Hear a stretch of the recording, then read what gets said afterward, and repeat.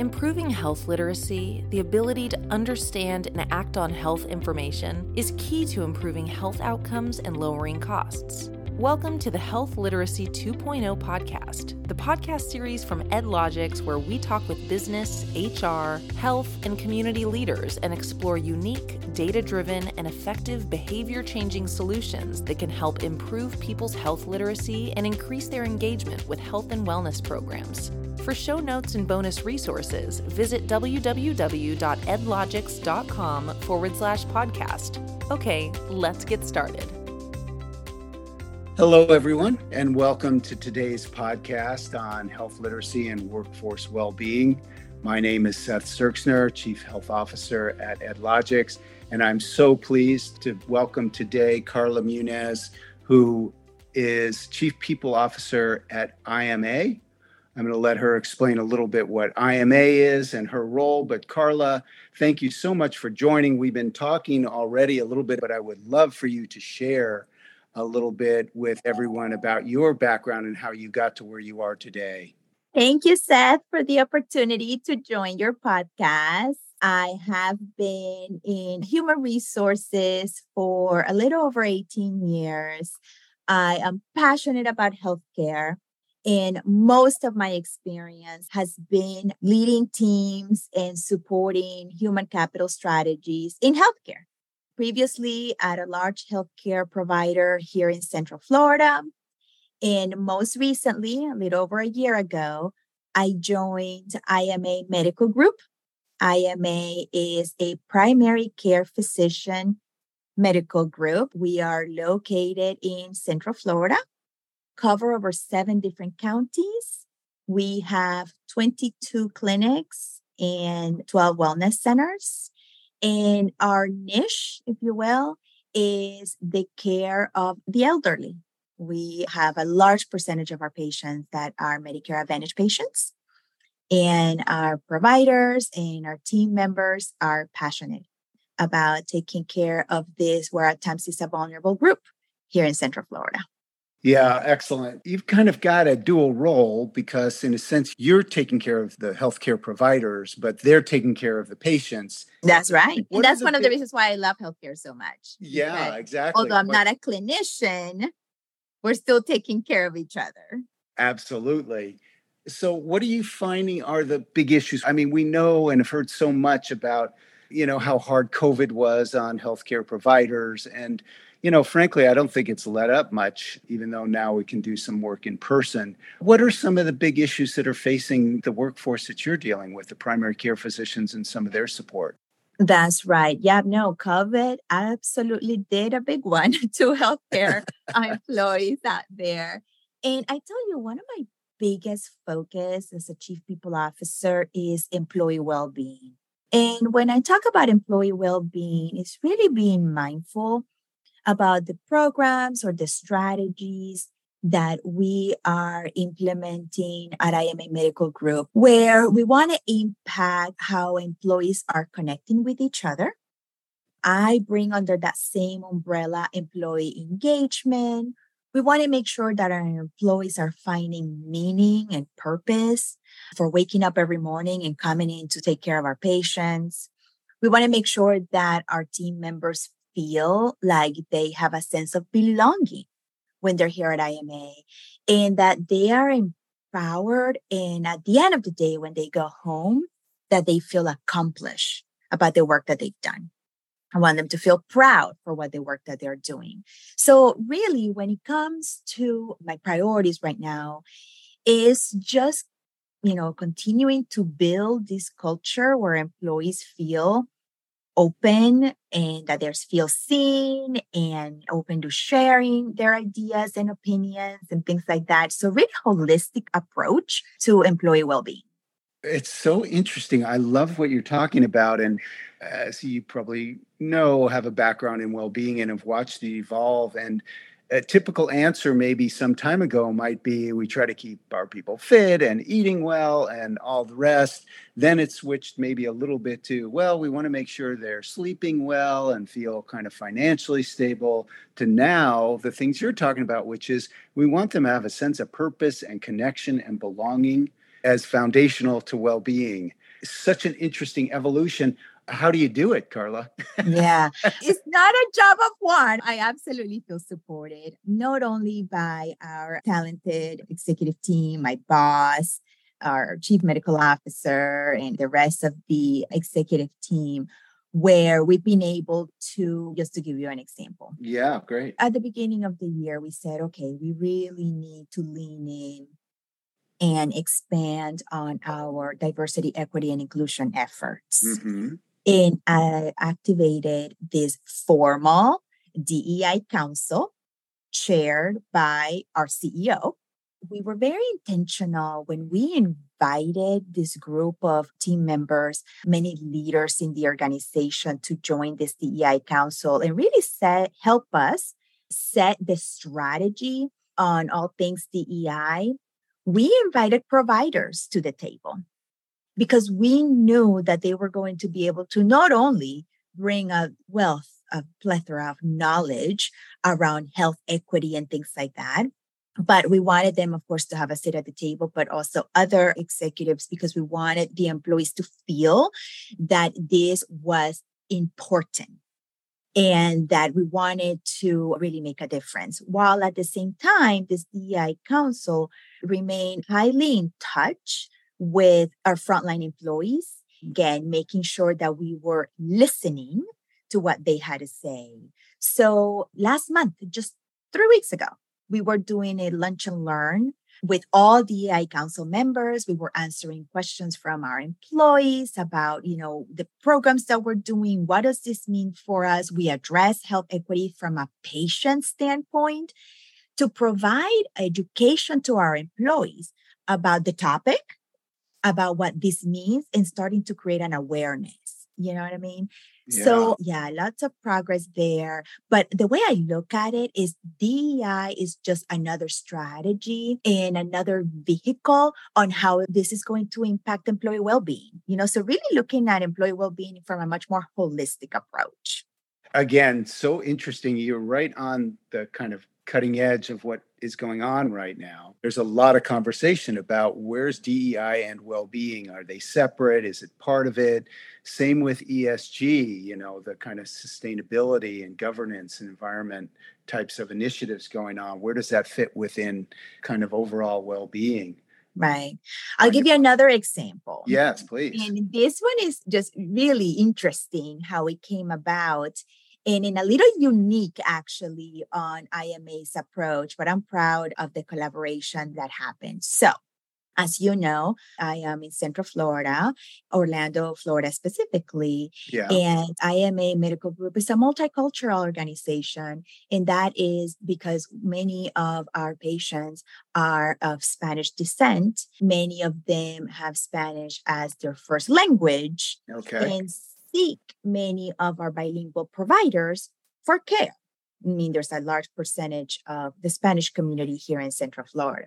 So with that said, we have a robust workforce that is also bilingual Spanish specifically. Uh-huh. Well, earlier this year, we're talking about maybe February or March of this year, one of our employees reached out and said, I am seeking guidance from you all about potential English programs for Spanish speakers or for, other language speakers so that I can improve my English abilities. Sure. And so, my team and I, we started to gather some of that information about programs in our community to share with this particular team member, understanding that there were others that perhaps had the exact same question. So we put a quick guide together for our team members. And about the same time that we were working on this inquiry, I learned that Orange County is the county where the city of Orlando sits, and, Orlando metro area, if you will, is a large county, one of the largest ones here in Central Florida. So I learned just from media, from the news, that Orange County had partnered with Rosen Hotels, and Rosen Hotels is a large hospitality employer in Central Florida. And they were offering English classes for free to the Rosen Hotel employees. UCF, University of Central Florida, was teaching the program. So Orange County partnered with UCF, University of Central Florida, to teach the programs. Right. So I immediately reached out to Orange County and I said, hi, how did this happen? And what can we do to collaborate? And they said, actually, where are you located? Yep, we are in Orange County, although we have clinics, elsewhere. Our headquarters are actually in the iDrive corridor. And so they said, you know what? This would be a very interesting partnership. You guys are not hospitality, you're healthcare. And it would be a great pilot to run with IMA. Fast forward, Orange County did what they needed to do and ultimately got approval for IMA to be a pilot of the program, where what it does at its core is English as a second language for working employees.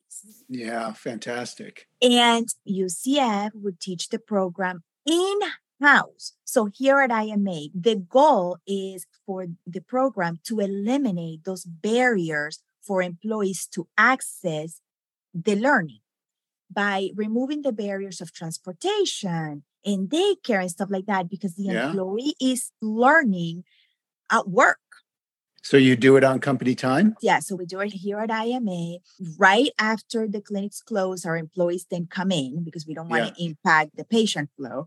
But right after, we provide them with the UCF instructor right then and there. They get a gas stipend because of them are driving from other clinics over to our corporate office. And they actually completed an 8-week pilot program last Thursday. Nice. And what came out of that, the amazing stories where this partnership is a testament or IMA's commitment to providing medical services, not only to diverse patient groups, but at the same time, the commitment that we have to offer our employees where they are enhancing their language skills and professional growth, while at the same time adding value to the patient care that we're providing. Because we're able to break down the communication barriers in our team members, we can empower our team members to effectively engage with our patients.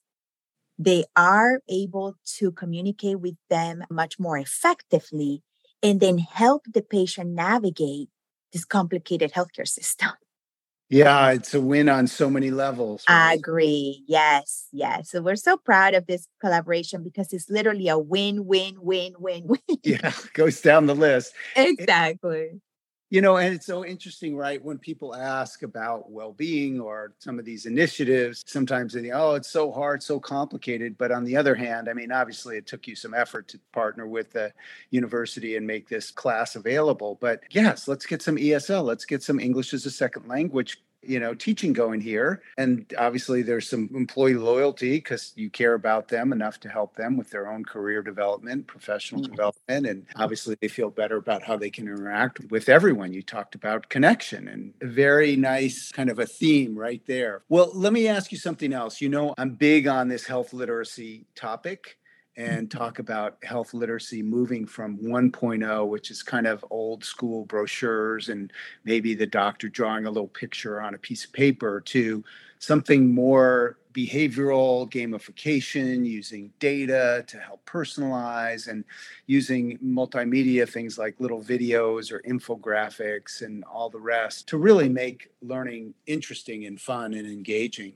I'm wondering where you see that both in the practice. I know we talked a little bit, you've got a big theme of health education for your patients, but also, is that also something for the employees and their families? Yeah, absolutely. You've heard me mention that we certainly cater to a bilingual workforce and at the same time, patients. So being so mindful that any information that we provide to our team members and our patients are in the language that they prefer. Being very intentional and that it happens from the get-go, not that, oh, here is the brochure in English and then we'll get to it for the Spanish brochure. or flyer, but it happens from the moment that we launch the campaign or the process, the program, whatever that may be. At the same time, considering that it must be multi-channel. So any communication or any program that we put out there, we have to be so mindful that it needs to target print, email, text, video, because ultimately, when it comes to our patients, connect with them where they are. And that could be on a laptop, an iPad, or their smart device, their phones. So tell me this, and I guess I'll switch to your patients for a second, because you did say you're, elderly, seniors, all the rest. Are they quasi-tech savvy? What do you think? Right. Well, I tell you, this is where I stand on that. Highly adaptable older generations, honestly, where many of them do have their smartphones. And in order for them to connect with grandkids or children and stuff like that, they've adapted, you know what I mean? Yeah. To having to utilize an iPad and to use a smartphone. And I tell you that since the time that I've been here at IMA, I'm well aware that we have launched pilots for providers and our patients to have access to specifically iPads in order to expand on their health literacy knowledge. You know what I mean? Yeah. And that is from a provider standpoint to utilize an iPad while they are in the patient's room to go over whatever procedure or topic or diagnosis and things like that, where there's visuals and stuff. And for our patients as well to be able to have access to, literacy and things like that. Where I stand is, there is certainly room for expansion to grow and to continue to lean in on having to expand capabilities. With that said, I think our elderly patients are open and adaptable to continue to invest in these types of technology for them. Yeah. So tell me this, let's extend it a little bit to mental health as well. Again, you talked about kind of your approach to well-being. So much of it is kind of social connection and emotional and has a relationship to mental health. But how are you helping, the employees, your people, with their mental health issues? So let me share this with you, Seth. Last year, I was part of a large study. So Mayor Demings, which is our Orange County mayor, asked our partner with United Way for them to conduct a large study around mental health and behavioral health system of care. Okay. And it took several months, many different stakeholders, and lots of surveys and interviews and stuff like that. But being able to weigh in as an HR leader from a workforce standpoint, what does that mean? And then from a healthcare perspective, what does that mean? So being able to weigh in. And last year, the results were actually delivered to Orange County. And one of the reasons why this study was requested is because Florida ranks poorly when it comes to access to mental health in our country. Out of 50 states, I think we're like 48 or 49. It's not great. Okay. Yeah, no, it's significant. So it was encouraging just to be able to be part of this study and stuff like that, because the focus was specifically around mental health. And, what came out of it, the big results that came out of it, the community analysis that we did and things like that, is just how important it is for an integrated and highly coordinated mental health, behavioral health care delivery, where it includes significant investments around technology platforms, where information can be accessed, again, multimodal, but that it is available, lots of education to our community and things like that, lots of education for it to include culturally and linguistically appropriate awareness, campaigns, like campaigns to reduce stigma. Yeah, right. Around mental health and stuff like that. All of these recommendations that came out from this study came at a price tag of about $49 million annually. Oh, okay.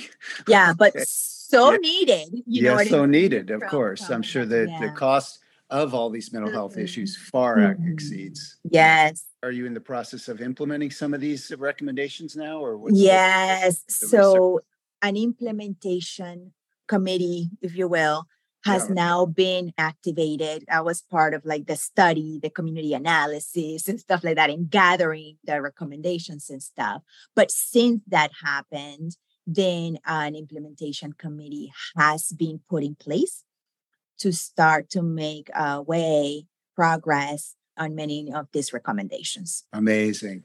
Well, Karla, there's so much we could cover, the work that you're doing and the path you've taken and the commitment to healthcare and patient service. Anything that we've missed or that you want to kind of emphasize before we close out? I mean, we really covered some nice topics around well-being and some good examples, but anything else? I guess I'll leave you with something that you had already mentioned, Seth, is that there is absolutely synergy and many connections when it comes to employee well-being, that we should not be looking at it from a standpoint that engagement is over here, retention is over here, DEI strategies are over here.